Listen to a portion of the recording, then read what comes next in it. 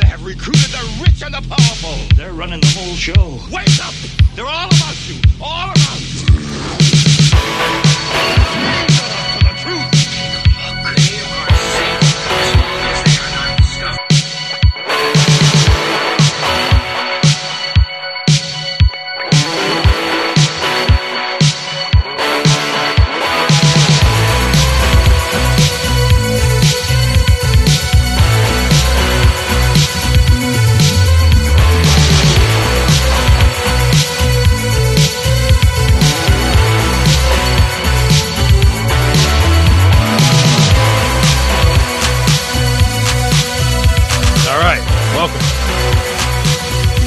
Got some new intro music for Peinovich and Boskovich. That I think that slaps a little bit harder than the what we had going on before, and that shit. Somebody called it. Yeah, somebody called it Paco Bell's Cannon at Home, and I have to agree with that. Yeah, no, it was someone called it. What was it? Someone else had another term for it. It was, it was Packard Bell Cannon. It was the Packard Bell Cannon. You could say like the Taco Bell Cannon, but that was already taken like 10 years ago by Rat-a-Tat, which is that's actually a good song though. And now I'm starving. I am starving. Also, I kind of want to go listen to Rat-a-Tat. Then go ahead, call me whatever you want. Call me a hipster. I don't give a shit. I like that. I like that group. Their songs were fucking good. But anyway, here we are. Peinovich and Boskovich, me and Borzoi were here. We are now going to start the show with the famous, now infamous, but maybe not infamous to anybody but me and Borzoi. You were killing me, man. Every day that the show would come out, I would check the notes. Like, did they talk about it? I can't tell. I have to lose. I have to script. No, we forgot every single time. Every single time we forgot. So, do you actually have the link? Yeah, I do. I have because you. Can you post it so I can also get it? Yeah. I'll throw it to you in the direct chat right here. In our little chat that we got. So we're going to talk about, this is some fake black history. We have been a bit negligent on this network this month. It is now the 6th of the month in doing the fake black history bit. We should have been doing it more. It is, it's February. And so we're going to do it now. So this is from the Washington Post. And this came out in January 22nd. It's still relatively recent, but we've been talking about it for, it feels like a year, but it's really probably been a couple of weeks. But well, now they hit white people twice a year because Black History Month in Europe is in October, so they hit Europeans in October with it. And then America. Why the hell does Europe have black? Well, I mean, I know the answer already, right? It's like I don't need that. It started in the UK, and the countries that currently recognize it are the United Kingdom, Ireland, Germany. Germany was the second, which shows the colonization right there. And Netherlands, I believe. Like they do some kind of variation of it. Yeah, and of course. We also had this thing where, speaking of the UK, Colette had posted how, on top of all the legal attacks that they've been getting, they got a legal letter from something called the Equalities Ministry or something like that, because they did a Christmas toy drive for whites, and so now, they got some legal letter about that. I'm not sure if anything's going to happen, but that's just like... I mean, what do you even say? It's just like, all right. No, it's double standards as usual. That's the thing. It's like the double standards are out of control, and then the question always is like, at what point does that begin to matter? And I would say, well, it begins to matter when enough people actually care about it, because there's too much amongst whites acceptance of it, And this acceptance has been, and I also think that there's fundamental, and this is a larger conversation that we could have over a course, is that there's, even if there's not acceptance of it, paralysis on issues is kind of like built into the system. Like we really legitimately live under the most totalitarian system ever derived. Yeah.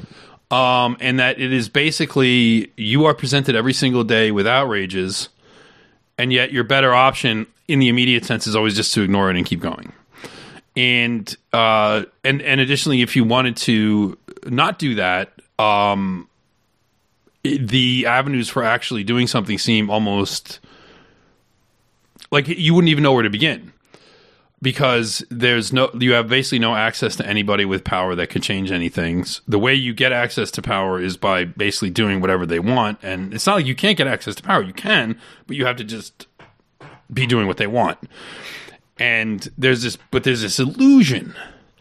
There's this masterful illusion created that activism, grassroots stuff, that these kinds of things push power systems. But that entire interplay between the pretense of pushing a power system in a direction and those that are pretending to be pushing it in that direction is part of the totalitarian system. So like NGOs that are active in some social justice arena are really just putting forth the illusion that, hey, there's these disenfranchised people, we're working on their behalf, and it's working. Or it's not working, it doesn't matter. But all that shit is just part of the power system itself. Anyway, this is a larger conversation. Well, what's just what I'll kind of wrap a bow on that with is that what this system does is almost like from an objective standpoint fascinating, because the way it attacks the soul of a people. It's fascinating. There's no question. Yeah, rewrites their history. Tells them to accept a different reality than the one that's before their eyes, the way that it expresses both soft and hard power. All of these things have been described in myriad ways in dystopian literature, but in those dystopian novels, it's always in a centralized location of power that's doing that. And turns out, no, it's the diffusion of power that actually achieves that. Well, this even goes to something that Alex and I were discussing a little bit yesterday in talking about. Wow, we're already getting off track from this Black History article, but we're going to do this anyway. You're talking about the Justin Moan situation, how Justin Moan, his like, even his extreme action of beheading his father fit into the power system in right where it should have fit, and served only to sort of reify the current narratives and reify the system as it is. And that even those who critiqued, who sort of started with kind of like a postmodernist critique of these kinds of systems, themselves would not criticize the current system based on the actual parameters that it runs, because they themselves would have been supporters of this. Like, they would not be critics of the idea of Jewish power or the idea that blacks are not being oppressed and in fact uses a tool to oppress whites. They would not, a critique on that level, they wouldn't engage in, because they would support that.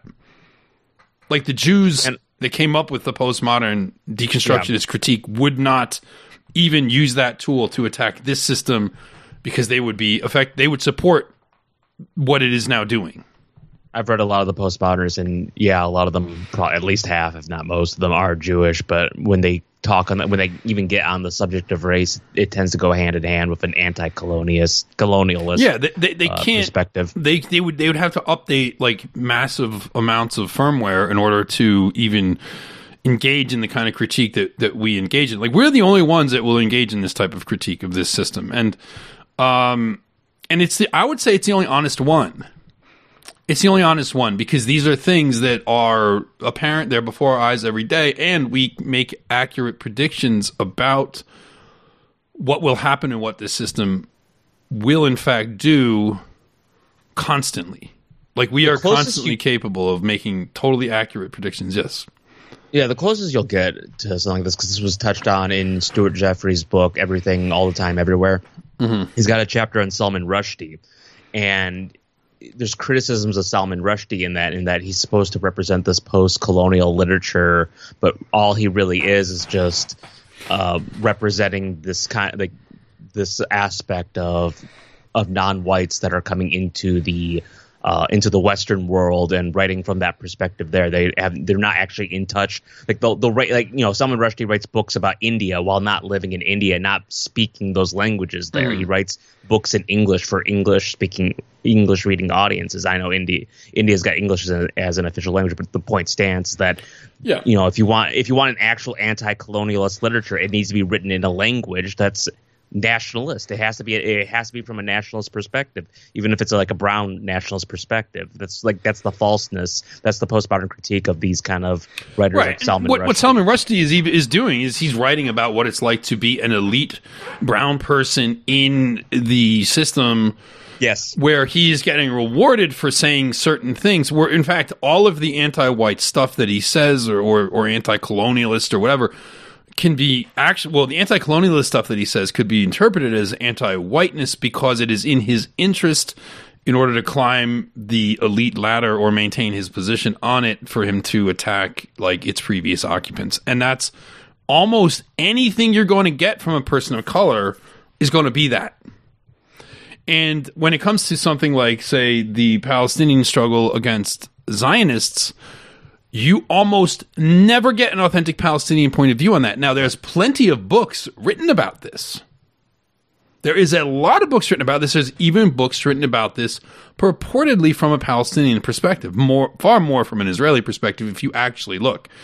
The idea that you get that you're getting an anti-Zionist or an anti-Israel perspective, what you are getting is, at the most, you're getting the sort of extreme left within the Jewish community of their anti-Israel or anti-Zionist perspective, or their critique of Israel.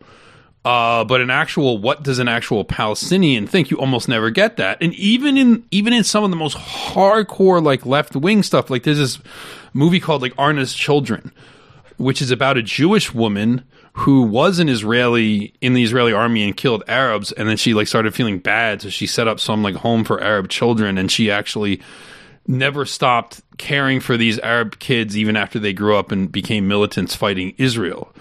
And she still like cared for them. And so this is supposed to be an incredibly radical perspective, and it's like, okay, sure, but it's still a Jewish perspective. You're just not getting, yeah. I would just I would personally be wary of any Palestinian activist that can't speak Arabic. It just comes to mind, like when I think about, for example, the Irish nationalists and their struggle against the British Empire. Even though many of them originally couldn't speak Irish, that was a huge thing of the Irish nationalist program, is that anyone who was interested in Irish independence also simultaneously took up the study of learning the Irish language. They saw that as part of their fight, their anti-colonial fight. Well, I would be wary of anyone that's Jewish, because frankly, I would bet you this woman Arna spoke Arabic. Like a lot of them Jews in Israel have learned how to speak Arabic. I just would be wary about them because they're fucking Jews. Oh yeah, I mean like Palestinian activists that are over here. Oh yeah, over here, yeah. A lot of them don't speak Arabic, or they don't even understand. A lot of them are just like, it's a bandwagon thing. I mean, it's just like whatever. But like I remember there was this video of this young Arab girl, brown girl, maybe Arab, on TikTok, who was angry because there was like Russian flags at some Palestine march. Like some people had also like were flying like a Russian flag at a pro-Palestine march, and she was like, "What does this have to do with it? This is about Palestine." And I was like, I don't even know what you're talking about. I don't think you even understand any of this. Yeah. But anyway, speaking of all this, or not speaking of that, that's always something. These are the kinds of conversations I want to have more often. But we did promise, and we can keep talking about it as we discuss this article and all the other things we want to talk about today. But again, my point here is this kind of a critique that we have of this system, I would say it's pretty unique, even amongst the dissident right or the pro-white or the anti-Jewish set. I don't think you really get anyone else who's breaking it down and really digging down into it and getting down into the cracks and the crevices of this and deconstructing it quite the way we do. I don't think you really get that anywhere else. Which is also my pitch for why you should get a paywall subscription, because this is the first hour. This is the free hour.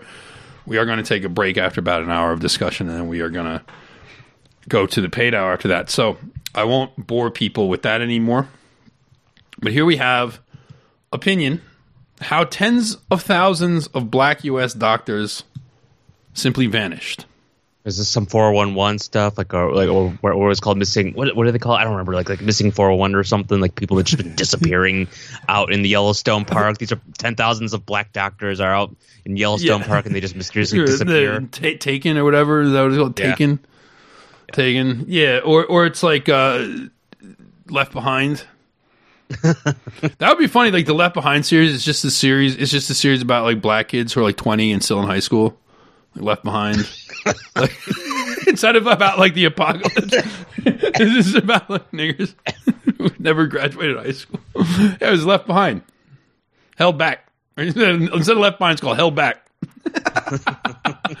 And then they just never graduate. They just end up like, dying in a shootout or something like that. I don't know. Oh, wonderful. Okay, great. That was fantastic. What'd you just do? My fucking monitor just crapped out. Like my other monitor just totally. So yeah, look at this. What a mess. Like legitimately, did somebody just get like a bunch of well, thankfully the folder I had open was just the folder of like the files for this show. But yeah, for whatever reason, my secondary monitor just crapped out, and then like all the display that was on there has now jumped over to this screen. So that was fun. Oh, now everything seems to be crapping out. Oh no, now it came back. Okay, so now it came back. I'll try not to jostle the wires. I thought like just the whole system was going to shut down. We're going to have to start the show over. Anyway, that was fun. Professional production that we have here. So let's turn this on. Yeah, so this article is by this Uche Blackstock. Uche Blackstock. She's a physician. She wrote a book. Yeah, she's a black physician. I know. Wrote a book called "Legacy: A Black Physician Reckons with Racism in Medicine." Well, what's so funny about this, before we go forward, is like I saw. Here's a picture of it says Dale Blackstock, who is, I guess, the mother of Uche Blackstock, at her graduation from Harvard Medical School in 1976. That's a nigga. Well, yeah, it's a nigga, but like it also shows you, like, bro, DEI is older than you think. Now, or maybe it's not old. I don't know how old you think it is, but DEI is old. And do you really think that like Dale Blackstock is not a DEI beneficiary or an affirmative action or whatever? If her name's Dale, I'm sure it's like pronounced like Dale or something. But Dale, I don't know. It just says Dale, DALE. There's no diacritical marks or anything. There's no like accent. There's no high commas. No. High commas for high yellows. No, there's none of that. Anyway, but let's just go through this because this is a fun one, and there's a great punchline, which you probably already guessed, which is that it's fake. But it's always funny when with these things. It's like it's not.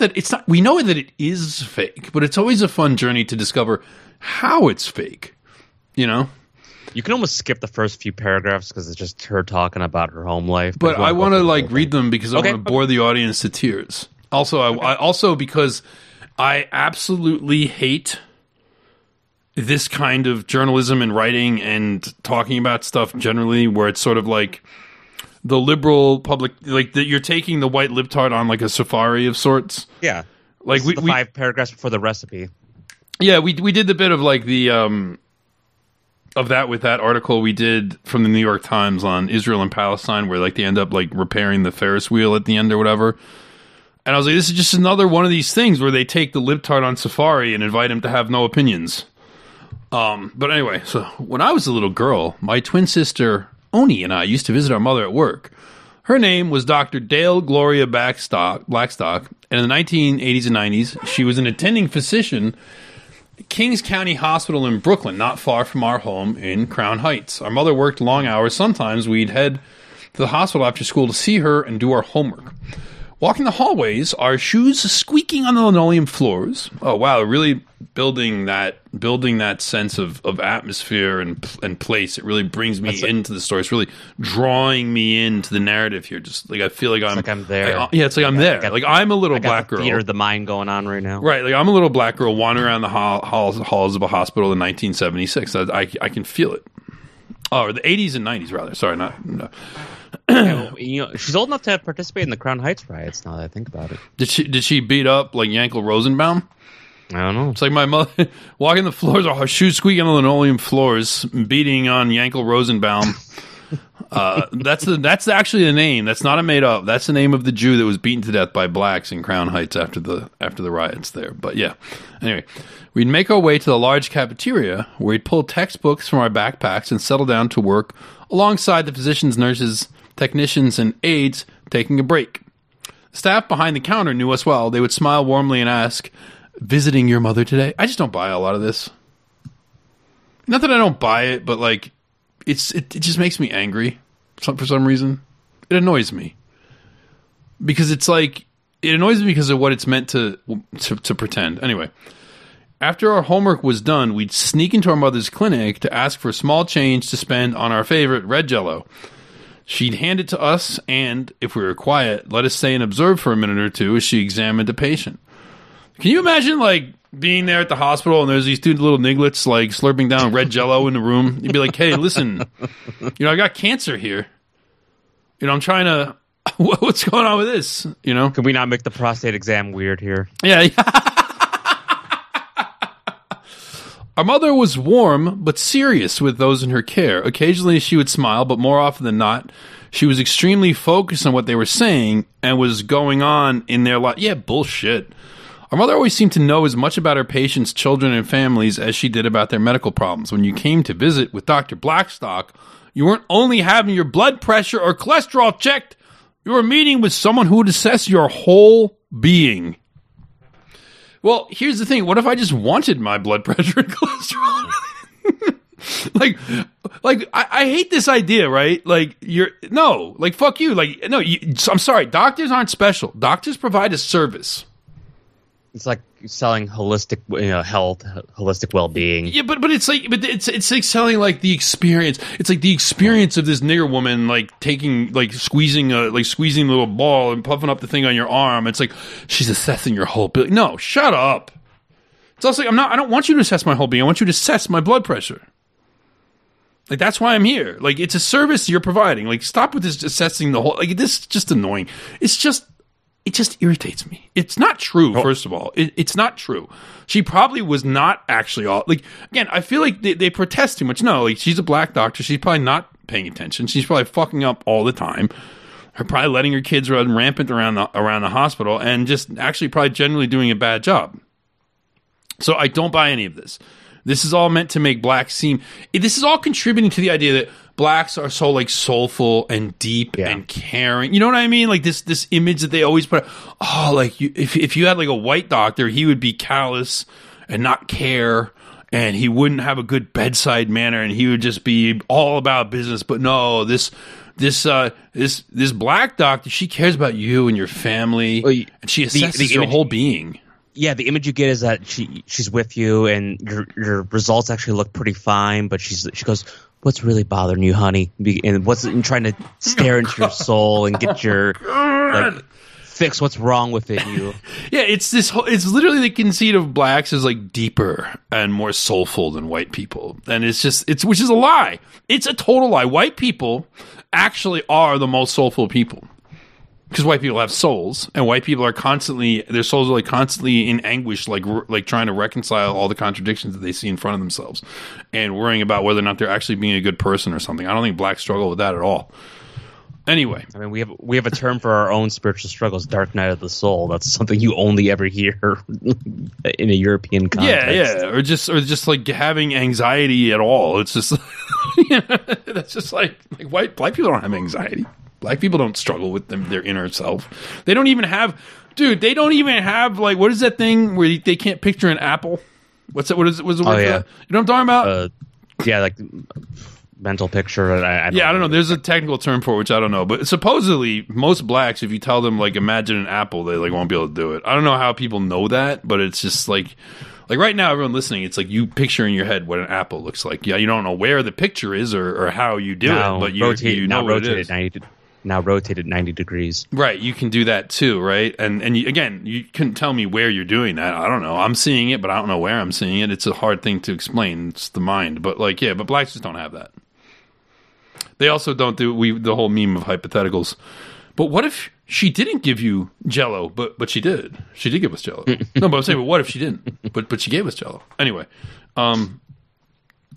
oh boy, here we go. Oh, dude. This is how I know this is a lie. She's lying, and I'll tell you why. Because she's about to tell us she's lying. I believe our mother practiced what is now known as structurally competent and culturally responsive care.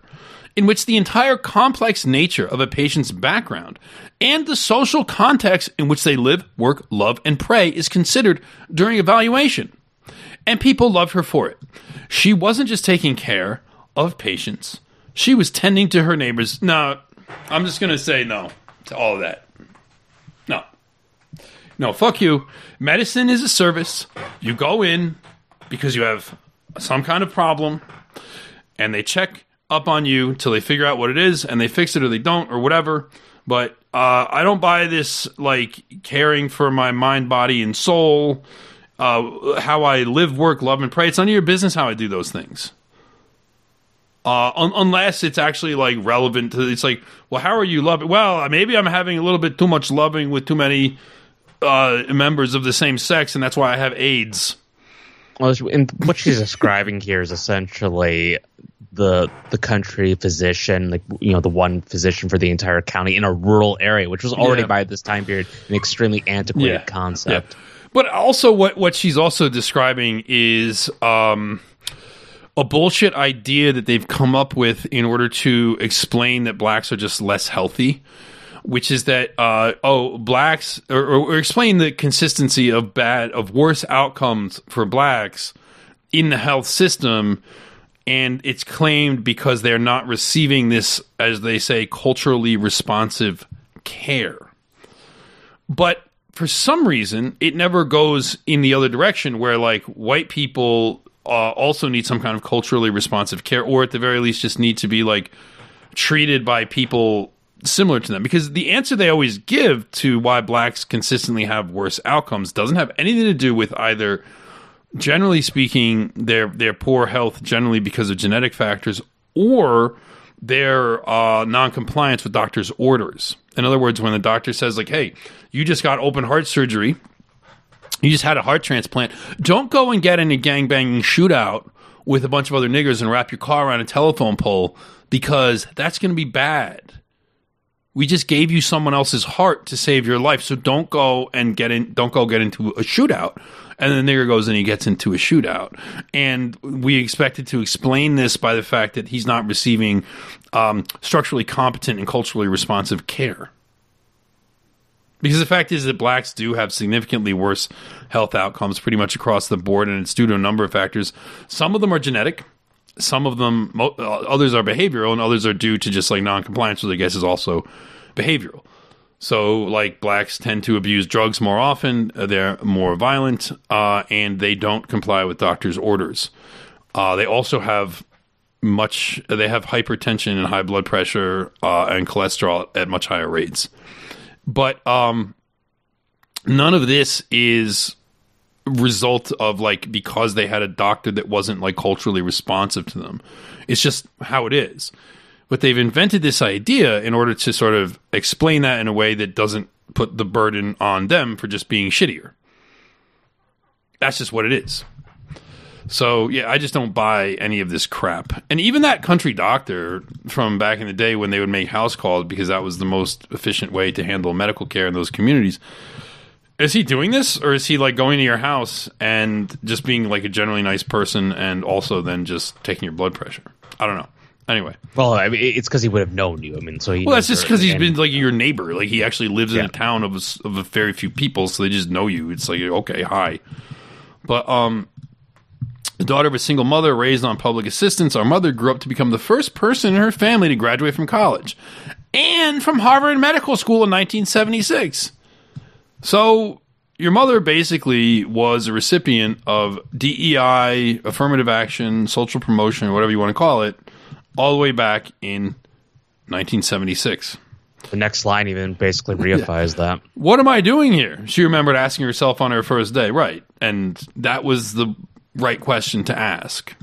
Because what are you doing here? Well, the answer is you are being artificially promoted in order to freeze white people out of prestigious careers, like being a doctor and going to Harvard Medical School, in order to lower and limit the number of whites that have that prestigious station in society.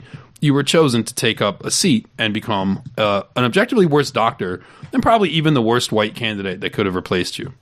Whoever you bumped out would have been a better doctor. Probably that person became a doctor anyway. They just went to a different school, but still. Yeah. The majority of her classmates were white and from affluent backgrounds. In her class alone, one student was a relative of Jackie Onassis. Several students had parents who were Harvard professors and had written the textbook they were using in class. Another student's father had won the Nobel Prize in medicine. That one was probably a Jew. Probably. Isn't the Nobel Prize like always given to Jews? Like almost always. It's like the number In the medical field? I don't know about it in the medical in general. field. Generally speaking, it's like the Peace Prize is the one they reserve to give to blacks because they can't achieve enough to make it in any other field, and then the rest of them just go to Jews. That's generally my understanding of the Nobel Prize. Physics, there's a lot of Jewish recipients of it. Literature, not.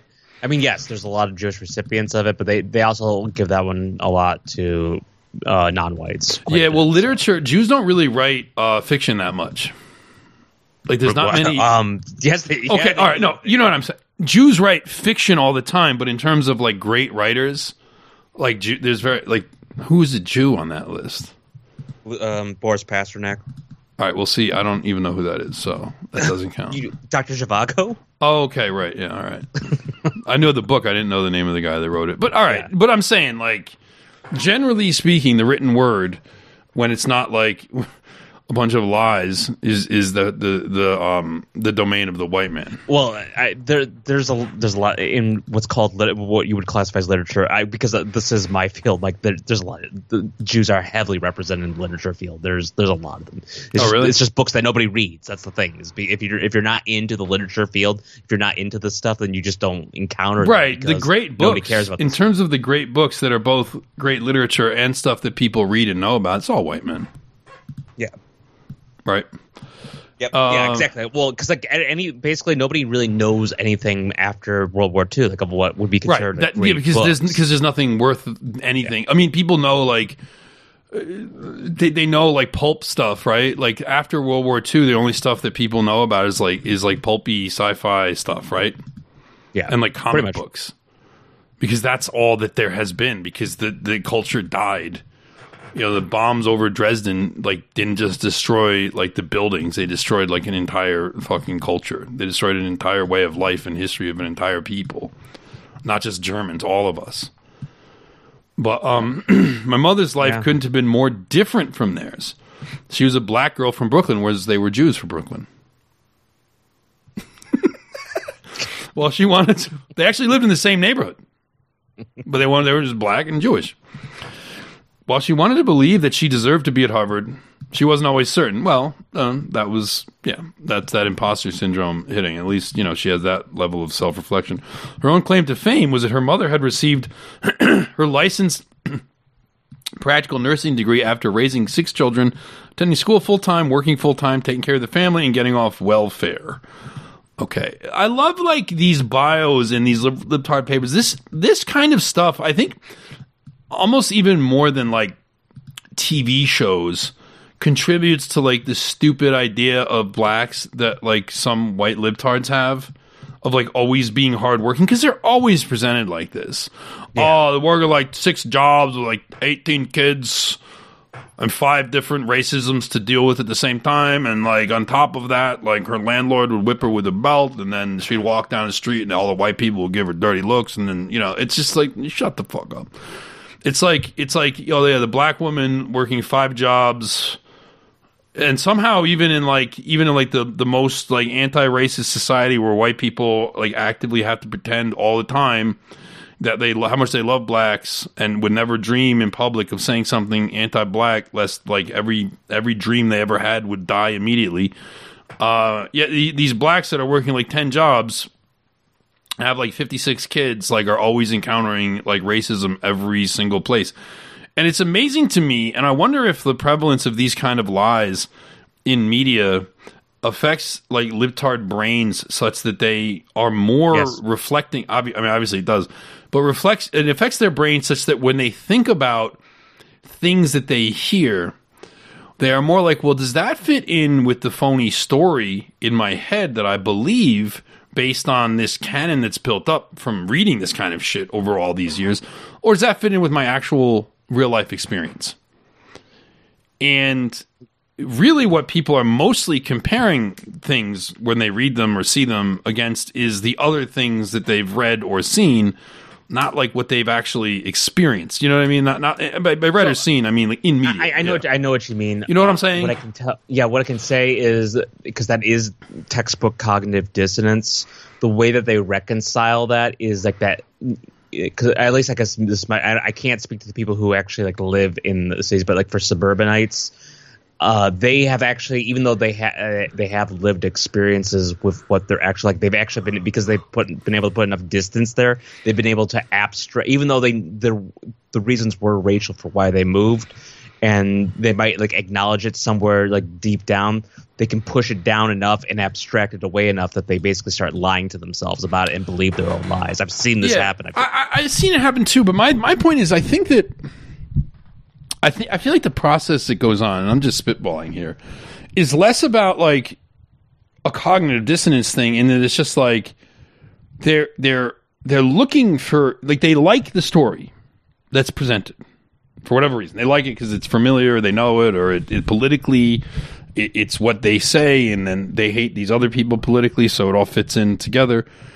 Where like I feel like almost like reconciling with the real world, it's not even a cognitive load that they're taking on and trying to achieve and having some kind of dissonance that they have to overcome because it doesn't match up, right? I feel like it's like there isn't even cognitive dissonance because they're not even engaging at that level. They're like, okay, I'm just like, this is just bullshit. Like, and I'm just believing it. Like, this is like, this is the story, and I just like this story, so I just go with it. Like, I don't know, because I can only tell you they can get away with that is because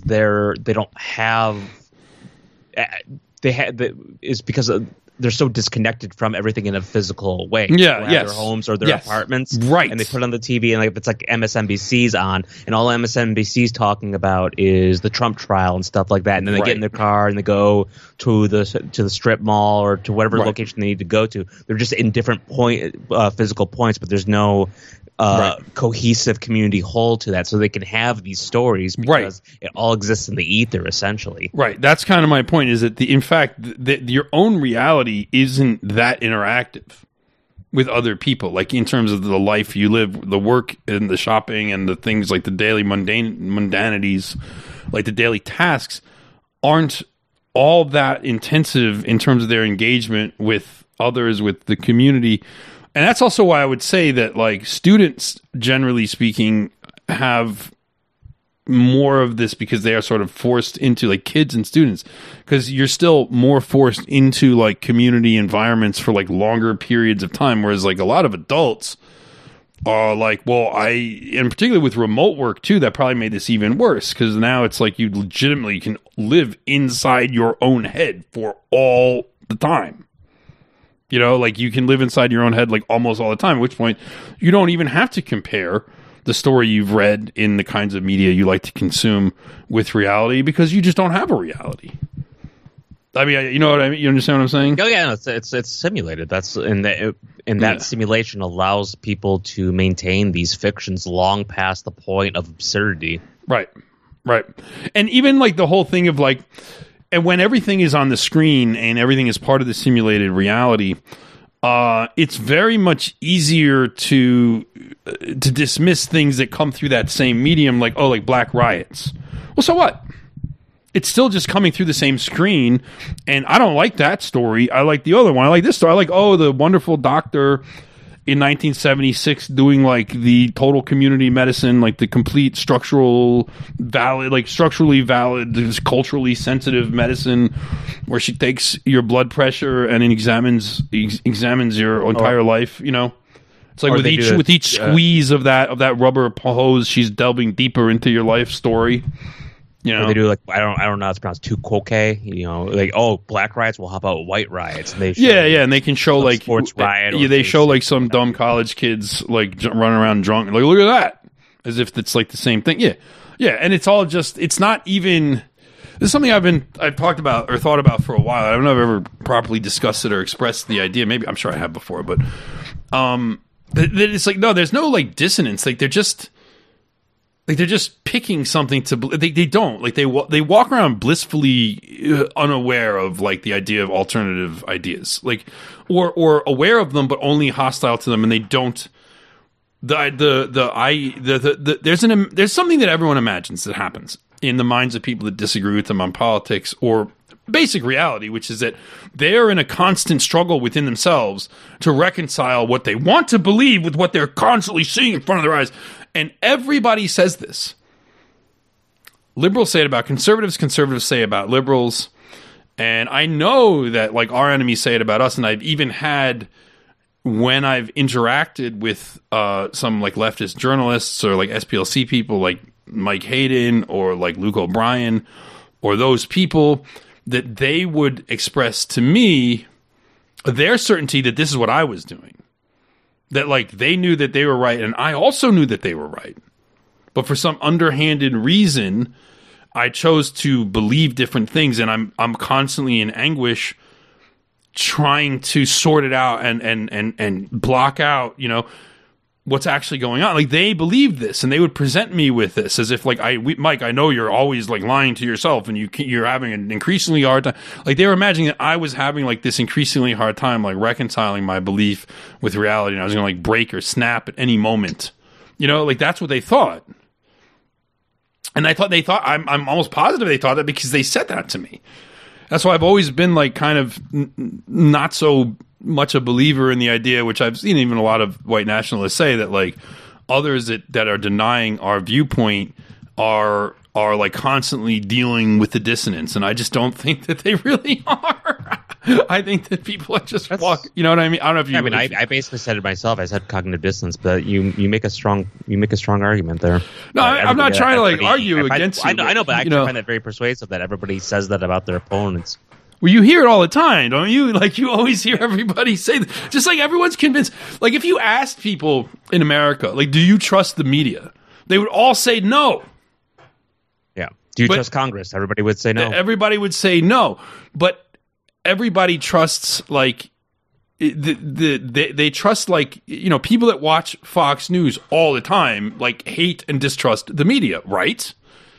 Same for people who watch MSNBC all the time, and they've convinced themselves that the rest of the media isn't like this media. Everyone is conservative about what they personally know. Yeah. So anyway, that's enough about that. We can do more. We'll do more. Well, maybe not. We'll probably just do more of that throughout the show. But this is fun. But also just this story. Again, all that from this bullshit bogus claim of like the black single mom with like 25 children. We haven't even got to the really good part of it. Yeah, we haven't even got to the fun part. But this is, I'm having a good time. I'm enjoying myself. I'm having a great time. But like, the good part in this article, we haven't even gotten to that yet.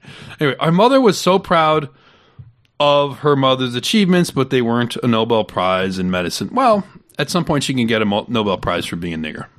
I mean, that's basically what happens, right? When we were children, our mother insisted she hadn't experienced overt racism while at Harvard. Notably, her class is one of the most diverse in the school's history. Oh, here we go. Thanks to diversity initiatives begun soon after the Reverend Martin Luther King Jr.'s assassination. A full 10% of her class was black, and they totally deserved it. They definitely deserved it.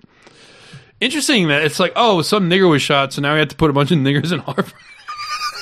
I understand why. I understand why when people's conspiracy bells go off whenever anything happens, because so when it actually is followed by actions like this as well, you know, it's. Oh, dude, I get why. I always understand why I understood why people were inventing conspiracy theories about Justin Moen. I don't agree with them, but I know why I get why they were doing it. To some extent, I sympathize a little bit, but I see it so often and it's so dumb that it's harder and harder for me to sympathize. King was better to the system dead than alive. That's certainly true. Yeah. Yes. Because if he stayed alive, he just would have been another Al Sharpton. Because that's all he ever was. He was just a Jesse Jackson and Al Sharpton. That's all he ever was. He wasn't anything special. He was just a shiesty nigger.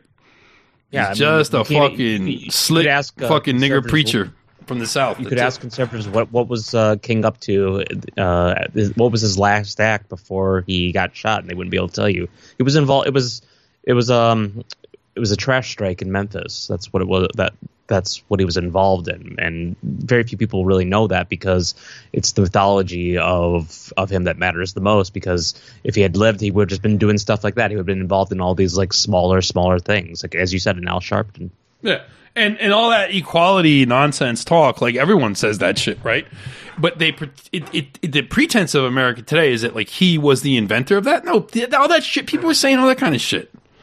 All that equality. Don't judge the character. Don't judge the skin. Judge the character. Or blah blah blah. And all these highfalutin quotes attributed to him, and always his speech at like Riverside Park in Manhattan, and blah blah blah. All this crap. Like that was just boilerplate shit.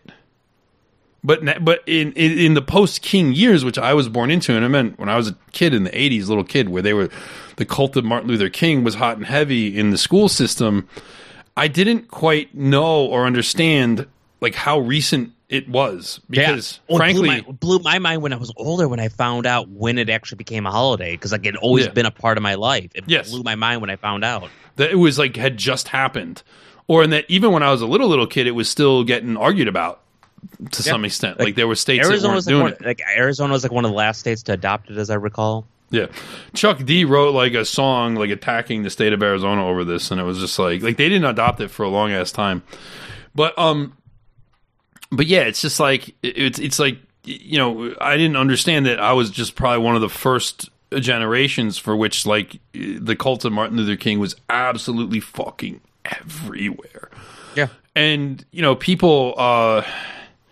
I've often talked about how like I really didn't get that much Holocaust indoctrination as a kid, and I almost feel like they were like it almost got crowded out by the Dr. King shit, because that was like at that time at least it felt like that was the most super important and necessary thing, because really in the 80s in America there was no pushback on Jews. Like there was no even idea of like a lingering or a creeping anti-Semitism. There wasn't even on the radar screen. Like they were just comfortably where they were, you know.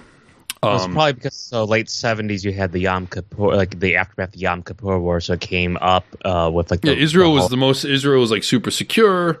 I guess there there was anxiety because of the Yom Kippur War and how that had gone. In late 70s, you had the Holocaust miniseries that came out in 1977, but then it seems to have ebbed a little bit during the 80s because of Reaganism, and then the 90s is really when the Holocaust stuff really comes back. Yeah, that's because that's when Holocaust denial started.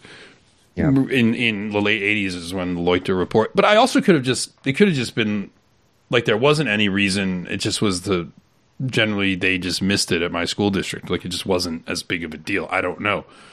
Possible. Which would have been odd given the number of Jews that lived around where I grew up. But I don't know. For whatever reason, the MLK shit was absolutely beaten into my head, and the Holocaust significantly less so. I don't know why, but it just was. Well, that was my experience as well. But I mean, that's Metro Detroit, so it's going to be kind of things that a lot of Black history. But there was some there was some Holocaust stuff. What I actually most remember about Holocaust stuff was. Let's see here. As a kid, we had a survivor come to my elementary school, and in high school, I do remember them talking about the lampshades. Like even going into the 2000s, there was still. I remember hearing about that, but I don't think it was ever part of any lesson. I think it was. It wasn't part of it. Yeah, it was something that other kids were saying. Brought up. Yeah. Teachers. I remember teachers bringing it up. But yeah. Which is funny because you also then realize as you get older, like your teachers in school are also just a bunch of idiots. Yeah, like the elementary school or middle school teachers are stupid. They're just actually dumbasses. Like they don't know anything either. They're just reading from the textbook. They're just reading from a textbook, just getting through the day, and they're probably like generally speaking like libtards. But anyway, usually let's keep going. Let's press forward here. Even so, there were incidents that led her to wonder whether racism was at work. Racism is always at work because nature be racist. Racism never sleeps. No, never. During one of her rotations, a professor held open a door for a white male student, then let it slam him out. See, this, I just don't believe you. Or if something like this happened, it's one of these things, there's like an accident and like the nigger, it's like the fucking black city councilman, like Yusuf Salam, like he gets pulled over, and even though the cop is like, "Oh, you're a city councilman, have a good day, see you later, we're done," he still like complains about racism. I don't know if you heard that story. But he also might not even have noticed her. It's just, I mean, there's so many different. There's so many ways that could be explained other than like racism. That it's also like I just don't believe you. I also feel like you're just lying because it's such a thing. That's also something easy to lie about because you could never verify if something like that ever happened, right? Another time, when a male professor made a joke in bad taste about women, he apologized to a white student with an earshot, but not to my mother. Well, maybe he wasn't talking to your mother, who was standing right next to him. Once, she was told not to sleep in an empty patient room, as was customary after a night shift, because a white male resident needed the bed. Okay. I mean, whatever. I don't care about any of this, even if it's all true. Then there was the white patient who didn't want to be treated by a black student doctor and told my mother this in no uncertain. Well, I'm completely on his side. Because frankly, I believe actually happened. I believe this actually happened. But if you told me, hey, listen, we're gonna bring in the student doctor to use you or a case to help them learn, and they're black, I'll be like, yeah, nah, nope, I don't consent to that. Yep. The fact that the ability of a patient to refuse their consent to be treated by a black person is actually under attack, and in fact, you can get in trouble now if you do that. Like, we've talked about this before, but there are things where like you yourself could become subject to a complaint from black medical staff if you refuse to be treated by them as a patient. You can get in trouble.